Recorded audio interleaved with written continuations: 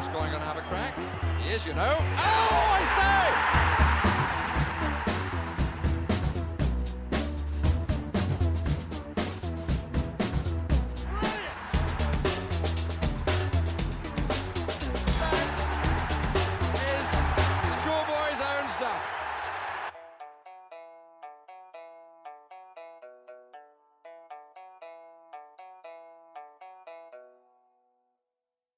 This is Filthy Shambles, Season 3, Episode 17. The international break is over. Thank fuck for that. And Tottenham Hotspur are back. Monday Night Football, under the floodlights. Ross, welcome back, mate, again. Hello. It's becoming a habit. Well, I'm not quite. I know I need a new job, but nunnery and all that isn't for me. But yeah. It's a habit, Jake, don't worry.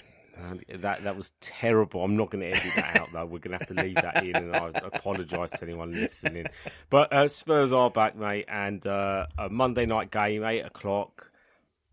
Do you know what? I don't like 8 p.m. kickoffs, and I'm actually quite upset that the Chelsea game's 8 o'clock. It just felt... it feels incredibly rushed because, like, for me, I don't live that far away.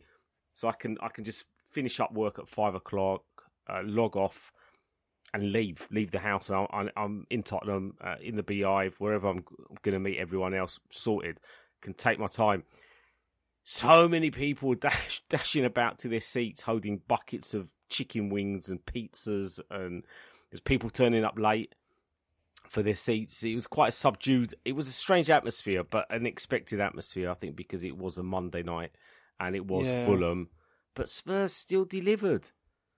It's a start of the half-term week as well, so I think in a weird way that added to it. But as you said, the match, we did what we needed to do, and how many times have we said that over the last few years? Well, to be fair, like this is like looking back on the game, it was funny because there was one point where I was really frustrated and I kind of kicked the floor in front of me, and I was like, hold on a minute, like this season has been fantastic just in terms of how we feel about this football club again and how we feel about going back to Tottenham. Why am I getting frustrated? Like, it was almost like this petulant, how dare we're not scoring? How dare we get to the half-hour mark and we haven't scored against Fulham? Like, what sort it out, Tottenham. But, to be fair, I kind of came away, there's a lot of things that we can talk about today, but one of the things I came away with was, if the football was a little bit more tidy, if it was a little bit more cleaner, we would have buried them. And we played in pockets some pretty sensational stuff. It was just the passage of plays, the way we interchanged, the movement. Just there was a couple of unlucky touches here and there, players getting in the way of each other. But we're a decent football team, but it still feels that we're nowhere near what we should be producing. I haven't got the stats in front of me, but I'm sure you can find them on Twitter. And I might have actually posted something from Prime Video that I found on Instagram. And it was to do with stats. It was to do with Tottenham stats thus far this season. And we're like top of all these selected stats, I should say. We're just top of all of them. Just in terms of... here you go. I was mumbling there just so I could find the content. I did hear the clicky clacking. So the most shots, most targets, most shots on target, most final third passes, most touches in the opposition box, most take-ons attempted, most ground duels won, and obviously the most points. It's just unbelievable, and it genuinely, I'm not even being dramatic by using that word. When you compare the way we played last season, the constrained football that I often try to validate that it's going to lead to bigger and better things, compared to what we're doing today, which is Postecoglou's constant demand to press and push and run. And you think, well, that's what's that going to get you? Well, it's going to get you a lot when you've got the players that we've got. I mean, how impressed or how surprised are you that we keep producing enough, more than enough, and probably sometimes we should be producing even more than we end up doing so? I mean, how impressed have you been, and are you at this point in time? Very impressed is the answer. I know, there's only one answer. Also, and impressed how the players have listened to Ange and taken what he said on board. I mean, he came in from Celtic and there was obviously a lot of people doubting him. I sat on the fence, I'll be honest. I was like, I'm not sure which way he's going to go. And then I thought, do you know what? Let's look into the guy. And his message was, keep going. Keep going, keep going. And if it buggers up, it's on him. And I think the minute the players, obviously the Tottenham players would have heard that, that would have obviously relaxed them into a state of, right, we can do something. And since then, even against Brentford on the opening day, where Vicario looked a little bit shaky on his debut, Porro was on the bench. I think Skip might have played. I can't remember off the top of my head.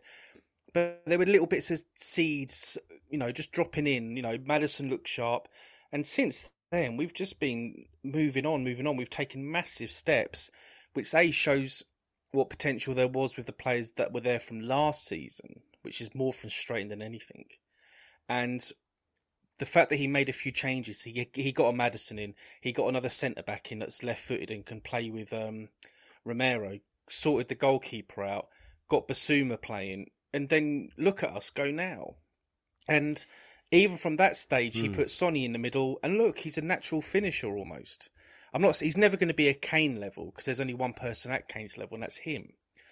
But what Son is doing now is showing us, guys, I can score the goals that I did 2 seasons back. Last season was just a blip, which is such a relief, because who doesn't love Sonny? It's just so good to see him scoring. And when you put them ingredients together, it does. Yeah, it's been so impressive. The way that they just turned up last night, and it was a bit of a sloppy performance. And Ange did say it after the game. Yeah, but it's best to go in with a bit of a, guys, come on, after a win than it is after a defeat, because the guys will listen more. So yeah, it's been great so far. Just keep going. We've got to touch on the. I mean, it's something that I kind of mentioned on Twitter, that it's great that Postecoglou never just talks about, oh yeah, we've won and we're fantastic, and he literally just says it out loud. Yes, however, I wasn't impressed with A, B, and C. And if he's saying that in the presser, if he's saying that for Spurs play for us, or saying it to Sky Sports, that's fine. The fact that he's going to take that to the training pitch at Hotspur Way, the playing back DVDs of individual performances and positioning and whatever else, we were a little bit casual at times in the first half, and then there was the way we started in the second half. We looked a little bit wobbly, and then obviously the amount of changes that we made towards the end of the game. And to be fair, I'm not saying, what's going on here? Why they're not performing to the high standard that we've had during the course of this season. It has been 16 days. It has been a long international break. A lot's been going on during that international break. They've come back. There's been 1 or 2 players unwell, perhaps carrying knocks, perhaps not 100%. Lots of players coming back from injuries. We've got a Friday game. We've got Basuma, who's missing. We miss Basuma's ability to recycle the ball, to put his studs on the ball and calm things down and stop the ball from basically being passed about and lost. The sloppiness was definitely there long before we made the substitutions, and obviously when we did, you got players like Lo Celso and Johnson who are kind of back into the team. It's going to be rusty, and it's the one thing I'm worried about. Not so much the players and the manager, just some of the kind of murmurs in the South Stand around me people were almost complaining, almost groaning, and it's like, wow, guys, listen, we're not even meant to be top of the league, right? We didn't expect this. We know what kind of season this is meant to be based on the fact that we don't have a very big squad and the fact that we have a new manager, and we thought it was going to be a little bit more bumpy than it's been, and it could yet still be quite bumpy.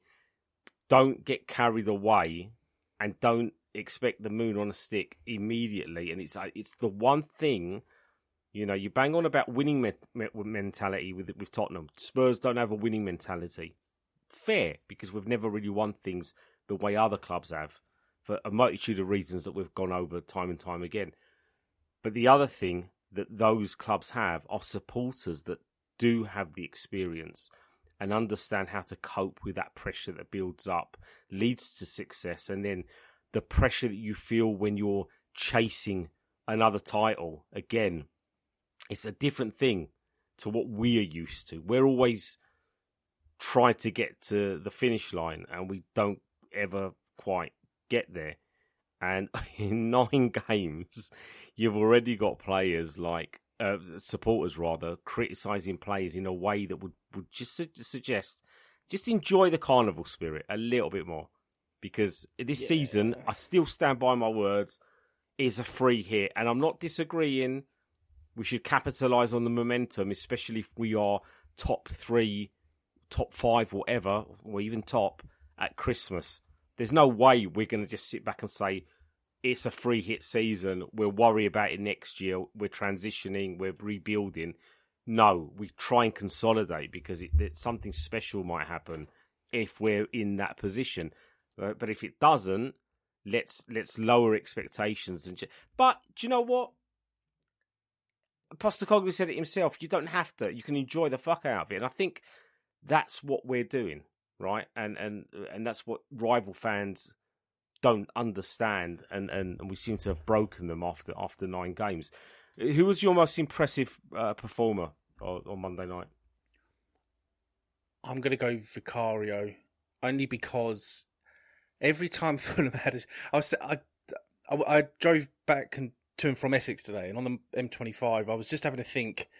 Every time he saved a shot last night, it reminded me of one of them Mario games where if you ate a mushroom, you'd expand. His hands just seemed to get so big, which is great for Mrs. Vicario. But what I'm saying is, it just looks so safe. And for all his great things, Lloris, he was a great shot stopper. He, French captain, World Cup winner, and all that. That he did have his crazy moments that just come from nowhere. With Vicario, he just seems to have such raw potential there. He just felt so safe, like he was in control. Every time they passed to him, it's like, yeah, I'm just going to do that. Quite, give me the ball. He did botch up once with the footwork, and it kind of gave the ball away. And I was like, right, don't do that again. We had enough of that with Lloris. Stop. Right, get Conte back. At least we weren't pissing around like that at the back. It was him and Romero again was immense last night. There was one point he just kept running. He kept running and running, and you're thinking he looked a bit lost. But then all of a sudden he just slipped this pass through to Decky. And it's like, where's that been? But, it was... but Vicario gets my thumbs up from last night. He just looks so assured now, and he looks like part of the furniture, and to use a cliche. And that's great to have from such a keeper who at 26, 27 is still young for a keeper. So, yeah. Who's yours?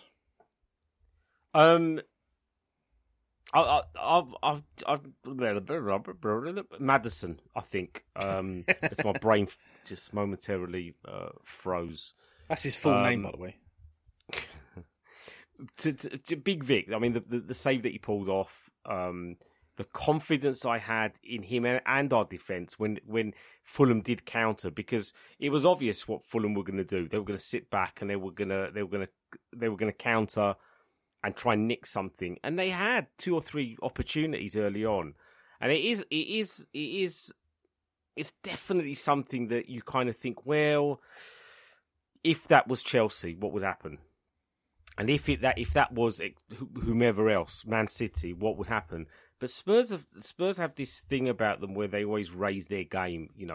We went to the Emirates, we weren't pulled apart, and everyone was saying we would be. Yeah, Liverpool, VAR, boring.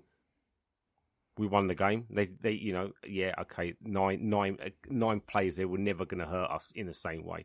Chelsea will be interesting when they visit, and obviously Man City will be incredibly interesting, just to see how we cope. But we have players that obviously match the tenacity that's required based on the opponent. And that's not a disrespect to Fulham. I think that's the reality of a lot of football matches. Really, truly elite teams will play at a high level, a high standard every game. So that's what we need to aim for over the course of maybe a season or two, maybe a little bit more.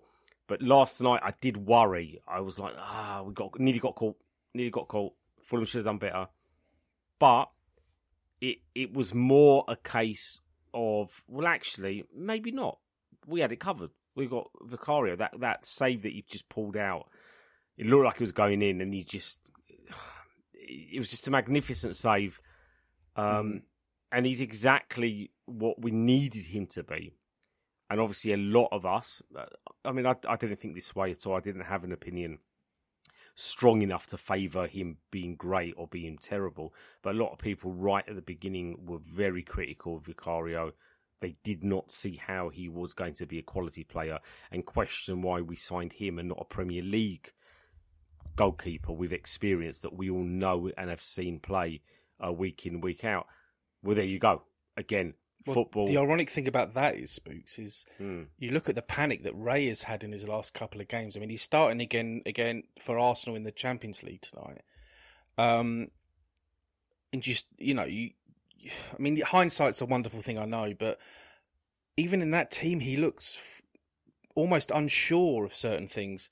But Vicario, I mean, that's why, I really rate Vicario, is the easiness and calmness and assurance that he has, the confidence he has in just give me the ball, I can knock it out to Mickey, who's over there, or, as a pass down there. And to have that at a start of a build-up in possession, it must be great for the players. Raya at Arsenal is... This is how I look at that signing for them.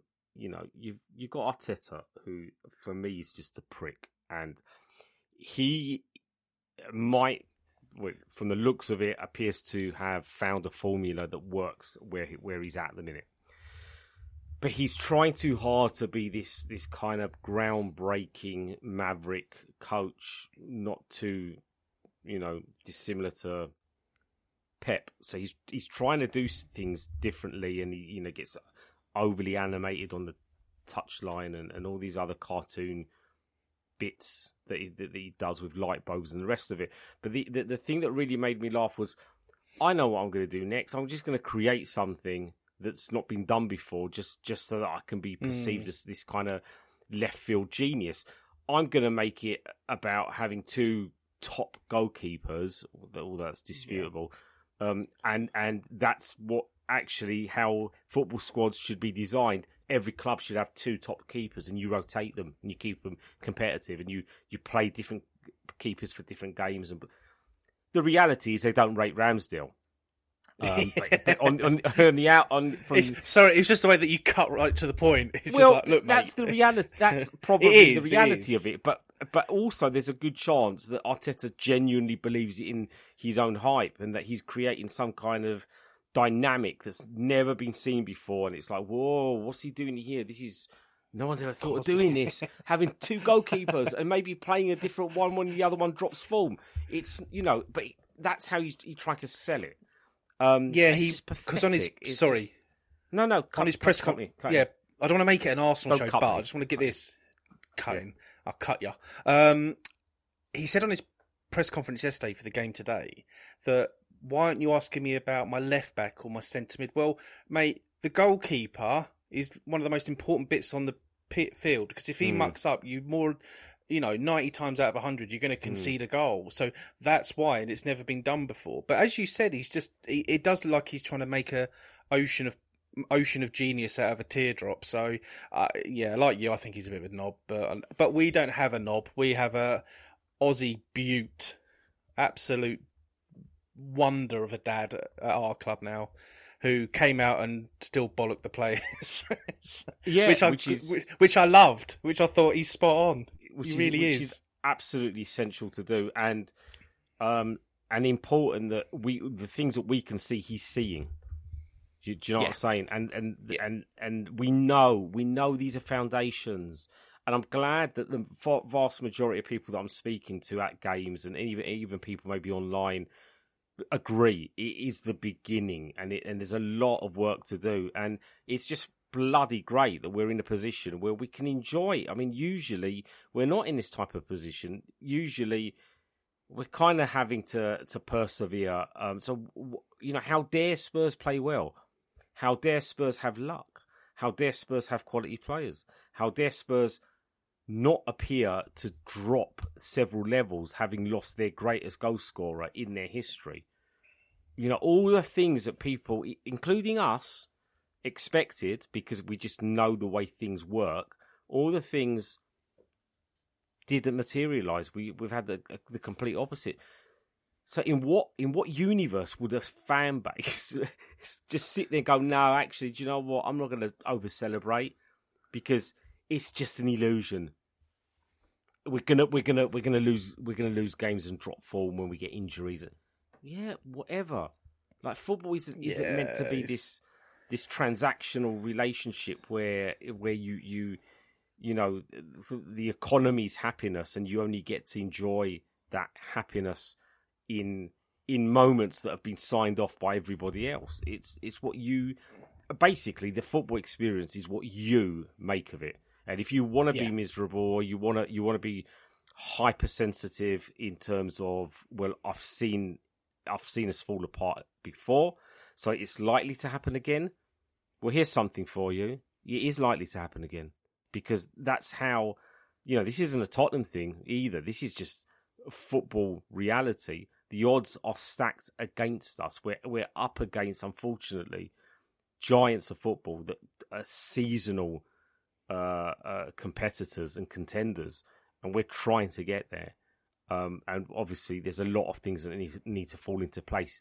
Mostly our chairman backing our manager, but he appointed Postecoglou and paid 40 million quid for James Maddison. So yeah, Maddison is, God, this is a long way to get to the point of the question that I asked and you asked me. But yeah, James Maddison, completely forgot about that. Definitely my player of the game. If anything, because he's just a poster boy for Tottenham right now. Do you know, the way he talks off the pitch, the way he talks when he's interviewed on the pitch, his stylings, his vision, his touch, the connection that he has is a genuine, unscripted connection. He never had a relationship with Tottenham beforehand, right? Okay, but unless you see the tweets that when he was 5 years old, when he's but who cares, mate? I'm trying to build up Maddison here, and you're bringing teenage tweets into it. Can you just email me pre-pod next time if you're going to bring up anything that's going to mug me off? I can approve and then sign it off, and then you can crack on with it. No, but seriously, Maddison gets it, and it's a very organic kind of get that he has with Tottenham. He loves being here. He sees Spurs as a massive football club, and he's just really comfortably slotted into the team, and we needed that. We needed we needed a player that we can look at alongside Son, having lost Harry Kane. Anything else you want to pluck out performance-wise before we kind of delve into some other talking points, in terms of any other players that, again, impressed you massively? For all the hammerings he's taken, I thought Højbjerg had a quietly effective game where you didn't almost notice him, which is a great thing, because I was worried we'd miss Basuma a lot. And again, I know it's against Fulham, blah, blah, blah, but what else is he supposed to do? But I thought he was quietly effective, got on with the job. He almost thought, well, I'm probably going to do this for one game, but I might as well prove my worth, which is such a great attitude to have. I mean, how many times do you hear about players going, well, I'm only going to play one game, what's the point? He's actually come in and he's played well. He's done what he needed to do. He had a chance even at one point, I think. I can't remember off the top of my head, but a quietly effective performance. And you almost think, after that performance last night, you almost think it's worth keeping him for the rest of the season.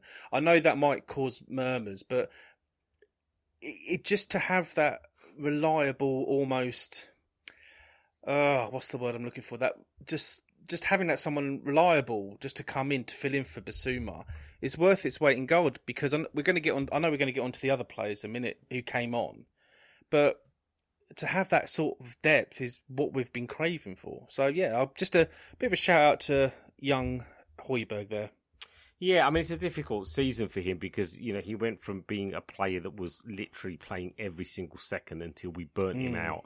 And his form and his performances just were very messy. And then he'd be rested and he'd come back. And a lot of people would probably listen to that and disagree that they never rated his performances at any point. And he's not a kind of multi-dimensional player in terms of what he offers. He's very much got certain traits and certain things that he does very well.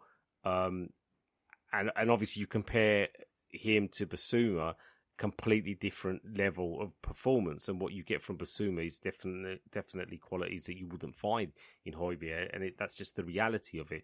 So we would need to bring in a player that complements the other midfielders that we have. Obviously, Bentancur is someone who's going to come back, and we all pray that his ACL,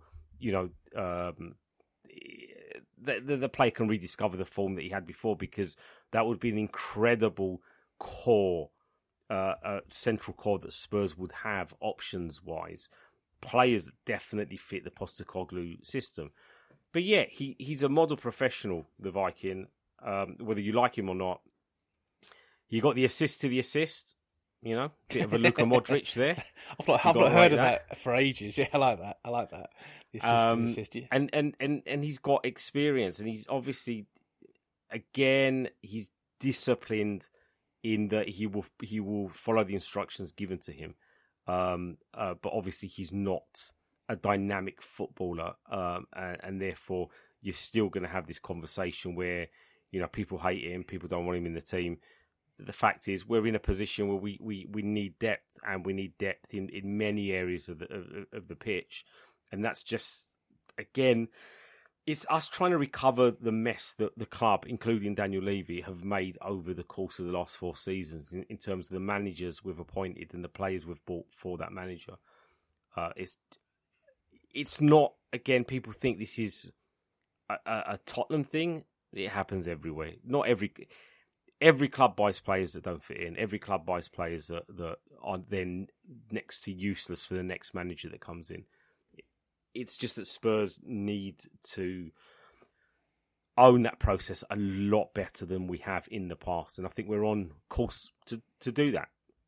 I'm just trying to think who else. Mickey van der Ven, the acceleration on that kid is just it's ridiculous. It's just immense. It doesn't matter the head start the other players got. I was watching the game with my son. Yeah, so just on Van der Ven. Yeah, I've been watching all the games with my boy, and we've been waiting for this moment, because I showed him that clip that was doing the rounds about Van der Ven, where he at 80 yards and he nails it in about 2 seconds.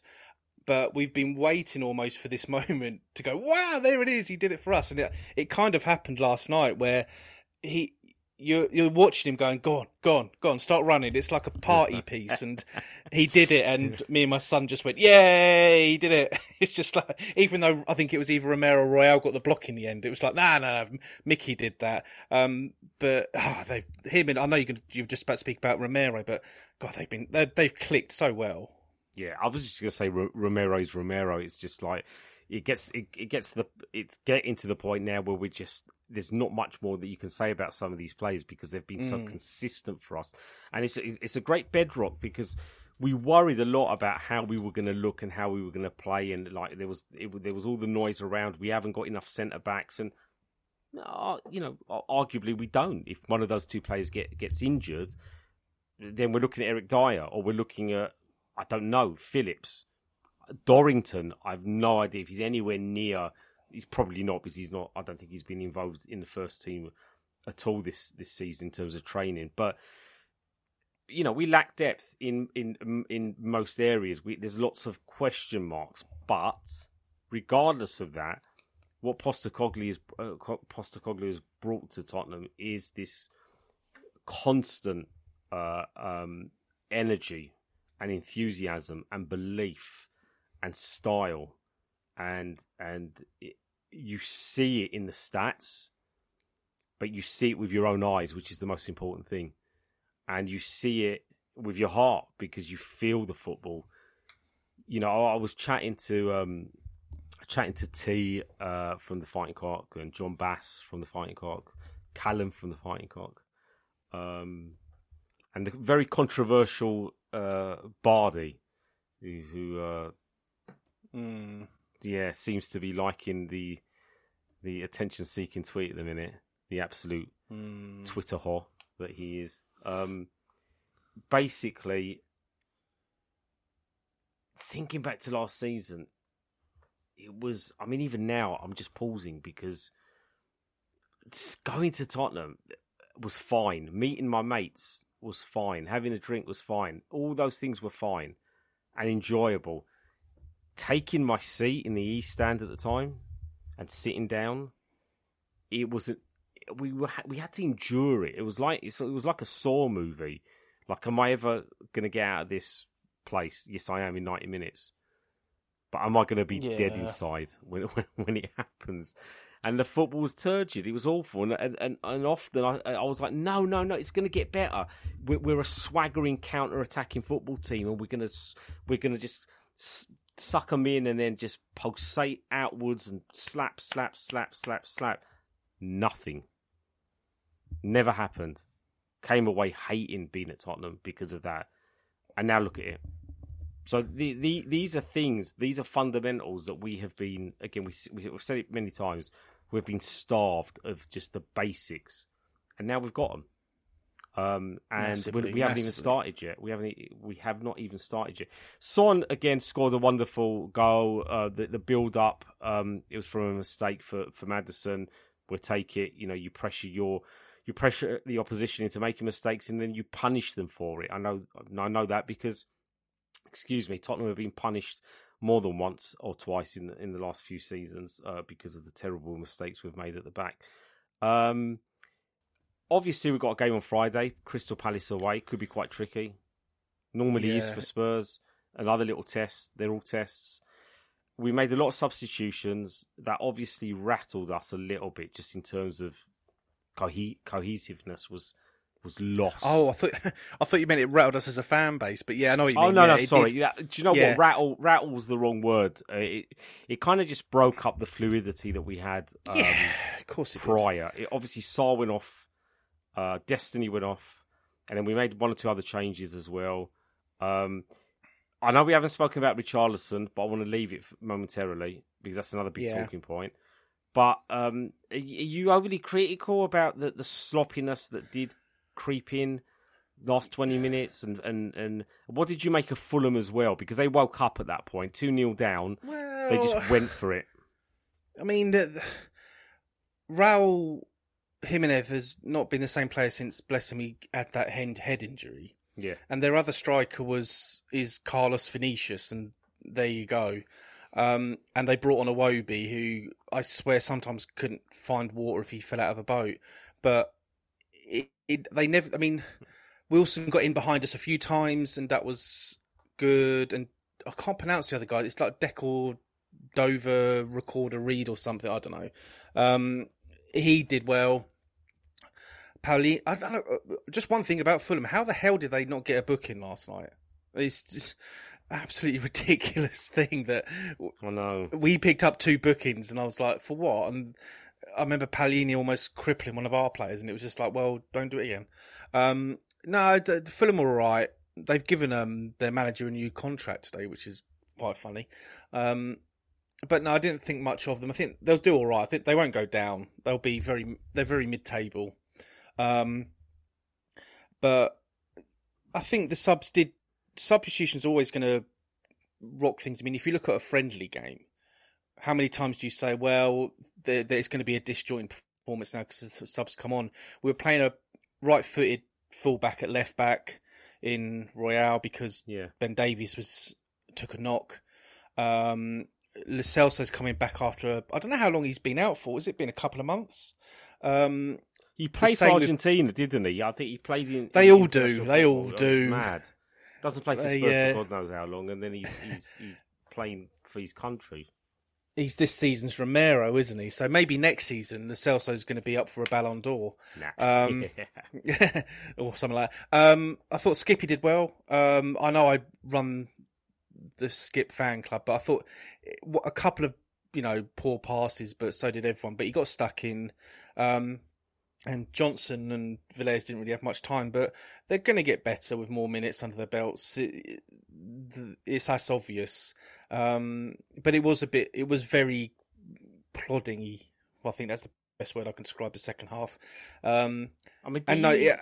It shouldn't be like that because they're professional footballers and all that. Yeah.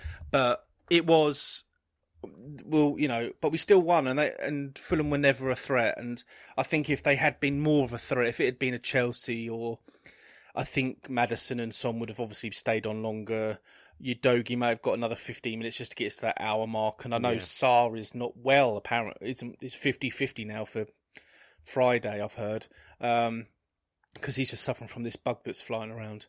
But it'll be fine. They did their jobs, and Royale, I thought, played all right. Got a few decent blocks in. And we hung in. We didn't hang in there because I don't think Fulham provided any real threat. Do you think, because at the minute, you can look at it and say Spurs made hard work of it, right? And we did, but it wasn't because we played poorly. A lot of people say it was the worst performance of the season so far, but even that, it wasn't a terrible performance. A terrible performance would be us under the cosh against Fulham, right? It would be Fulham pressurising us and Spurs making mistakes and the rest of it. Whereas we created chances and we should have scored more than two, comfortably more than two, and we didn't. And that surely is just a consequence of this team bedding in still. Like people, it's easy for all of us to forget, rival fans and pundits alike, that this is just a new team. Maybe it's familiar faces, but a completely new way of doing things. And because of that, there are still, like we I said, there's still question marks. Kulusevski, depending on who you talk to, you might get a different perspective. I think he played well. I think he's doing, again, to steal what T said, he's almost like doing the things that his teammates and his manager will rate him for. Yeah, he's putting in some shifts, isn't he? Because he's exactly the one out of that front three or front four who's doing the full 90 minutes. If you look at the game again, or look at the game last night and the game against Luton, he ran his nuts off, bless him, especially against Luton.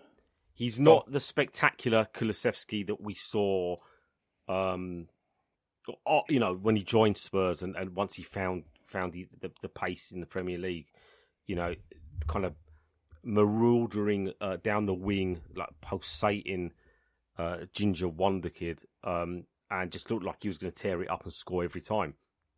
He hasn't quite captured that yet, but there's a lot of grafting in there, which is obviously what you want your players to be able to do. Again, as an essential quality, you need to dig deep, and he's digging deep.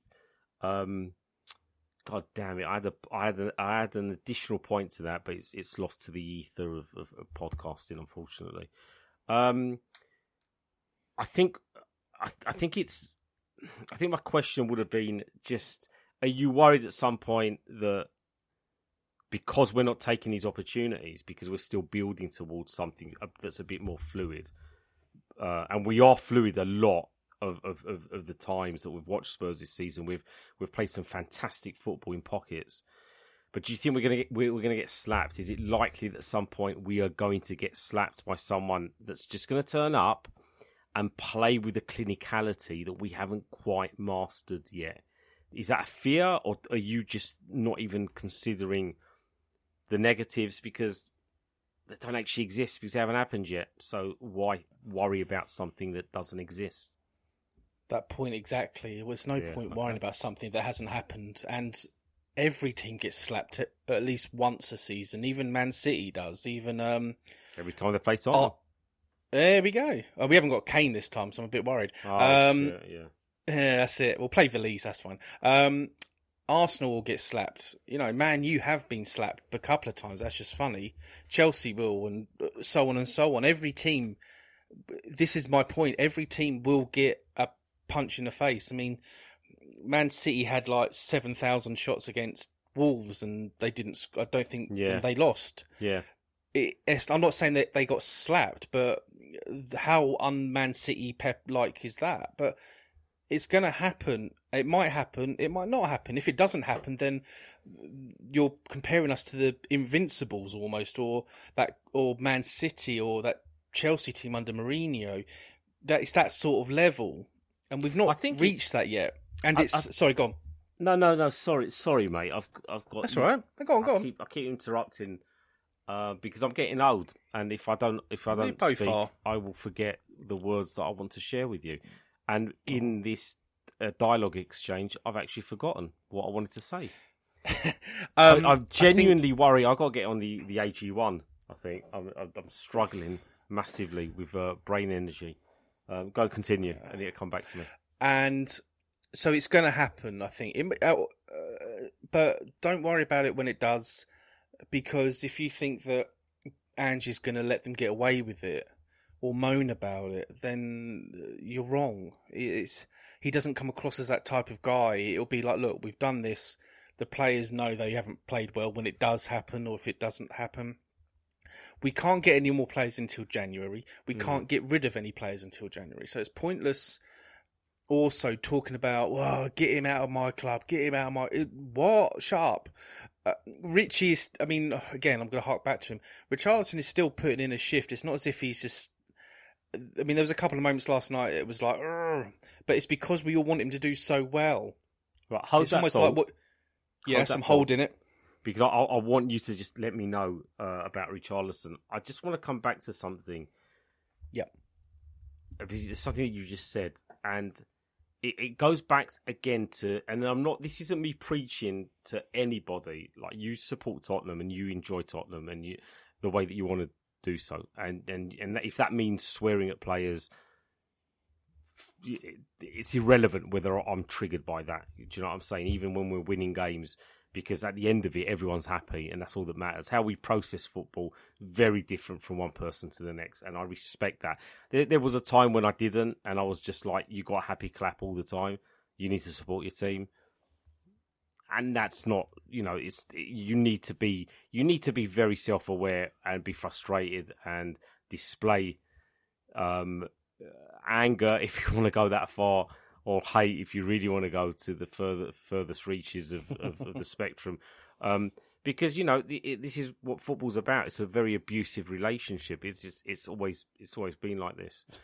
But I do kind of look at Spurs at the minute,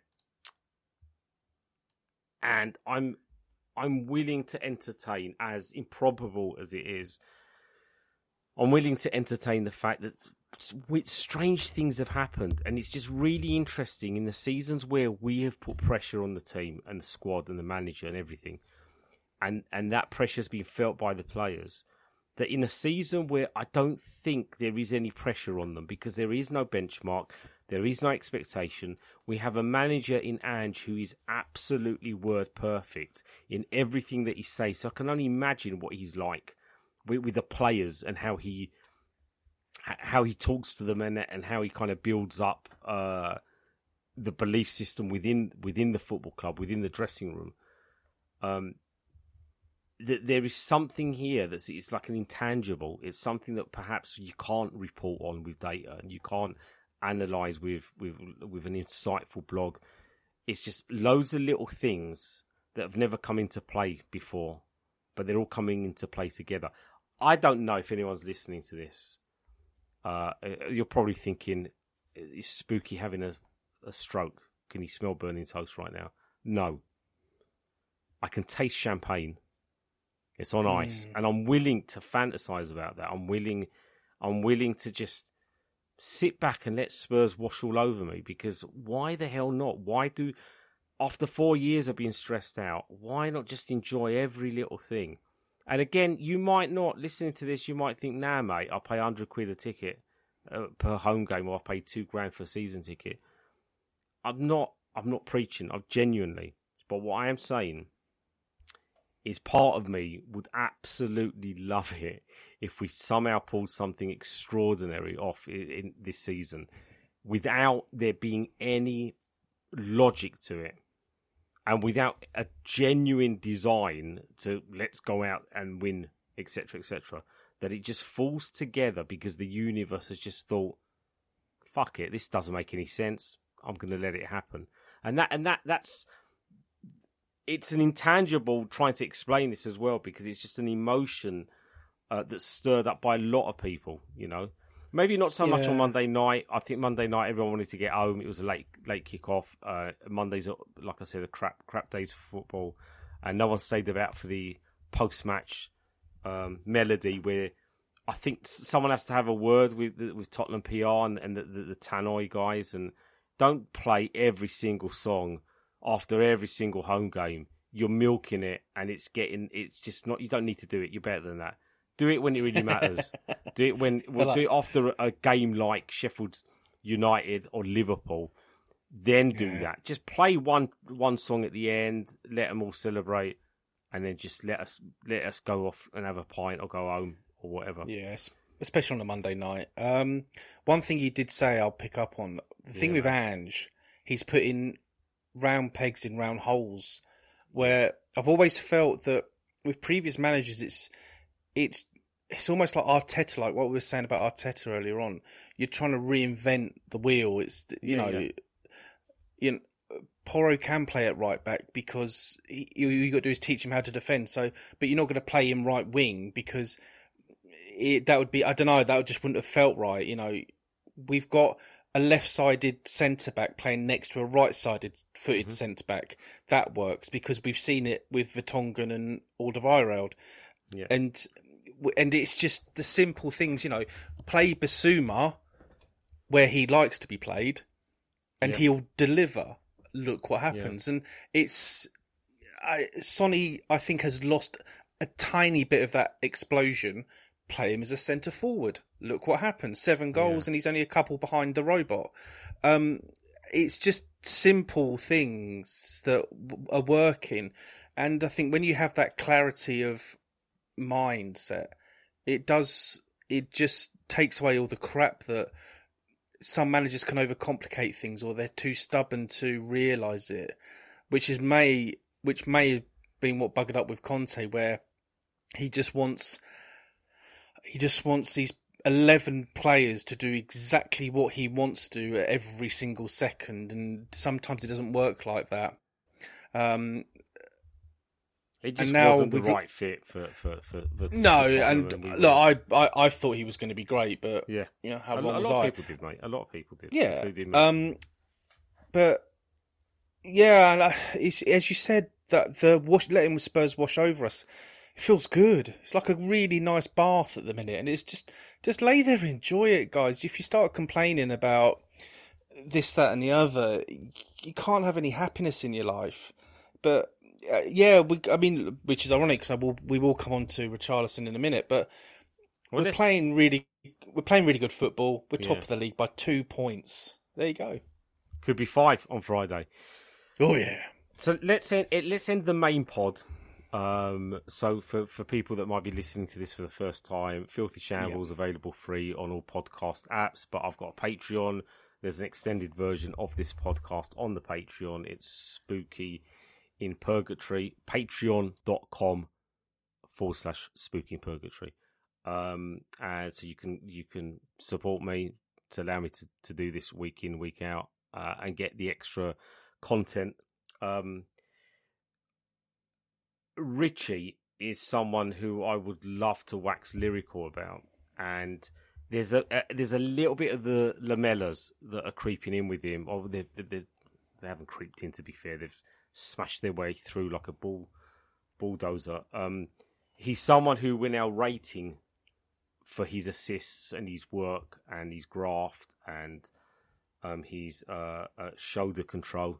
But he's not a striker. He's not playing as a striker. He's playing as a winger. He's doing, he's doing all right. I want to say 7 out of 10 performance maybe, but he's not a confidence player right now. He really is not an arrogant player in the right way. I was chatting to the guy sitting next to me yesterday, and we were just talking about Aston Villa and kind of Ollie Watkins and one or two other players in the Premier League who just in front of goal, clinical, and we've got a clinical player in front of goal. We've got Son, and and Maddison, obviously, he's been notching them up as well. But in Richarlison, he's someone who had a couple of opportunities.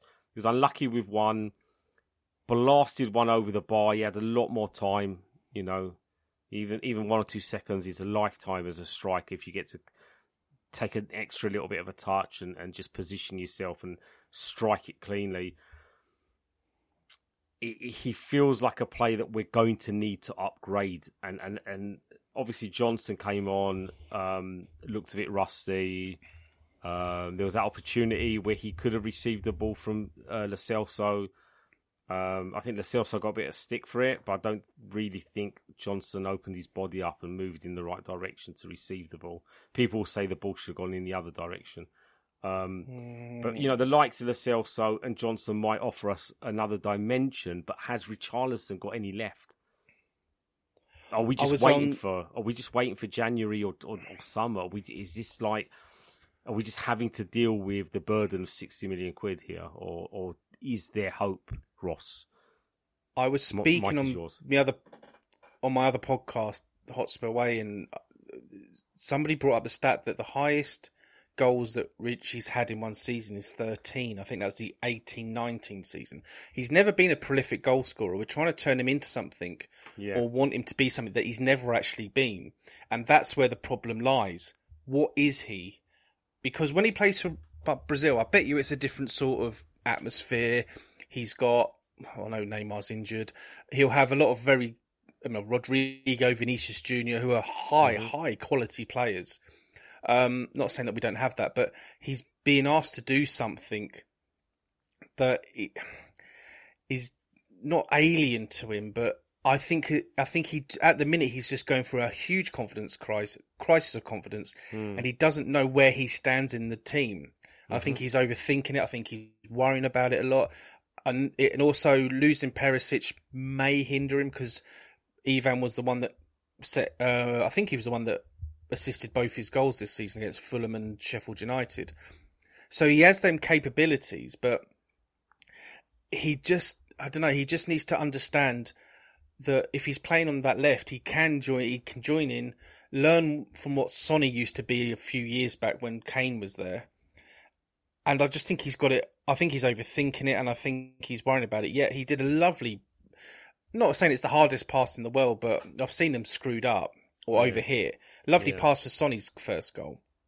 And with him, if he doesn't improve by the end of the season, then ship him off to Saudi Arabia or somewhere in Europe. Well, he doesn't deserve that. Bloody hell! I mean, I'm just thinking it from a resale value type thing. They will pay probably 60 million quid. To that's it. But I don't understand this almost hatred towards him because he's never been this 20 goal a season guy. Yeah, there is a lot of potential there. Obviously Everton saw it and we've seen it, but he's never been that. I mean, he scored that wonderful goal in the World Cup and I think he did score another decent goal, but he's never been a Kane type goal scorer or Haaland, which is a horrible kind of comparison to make.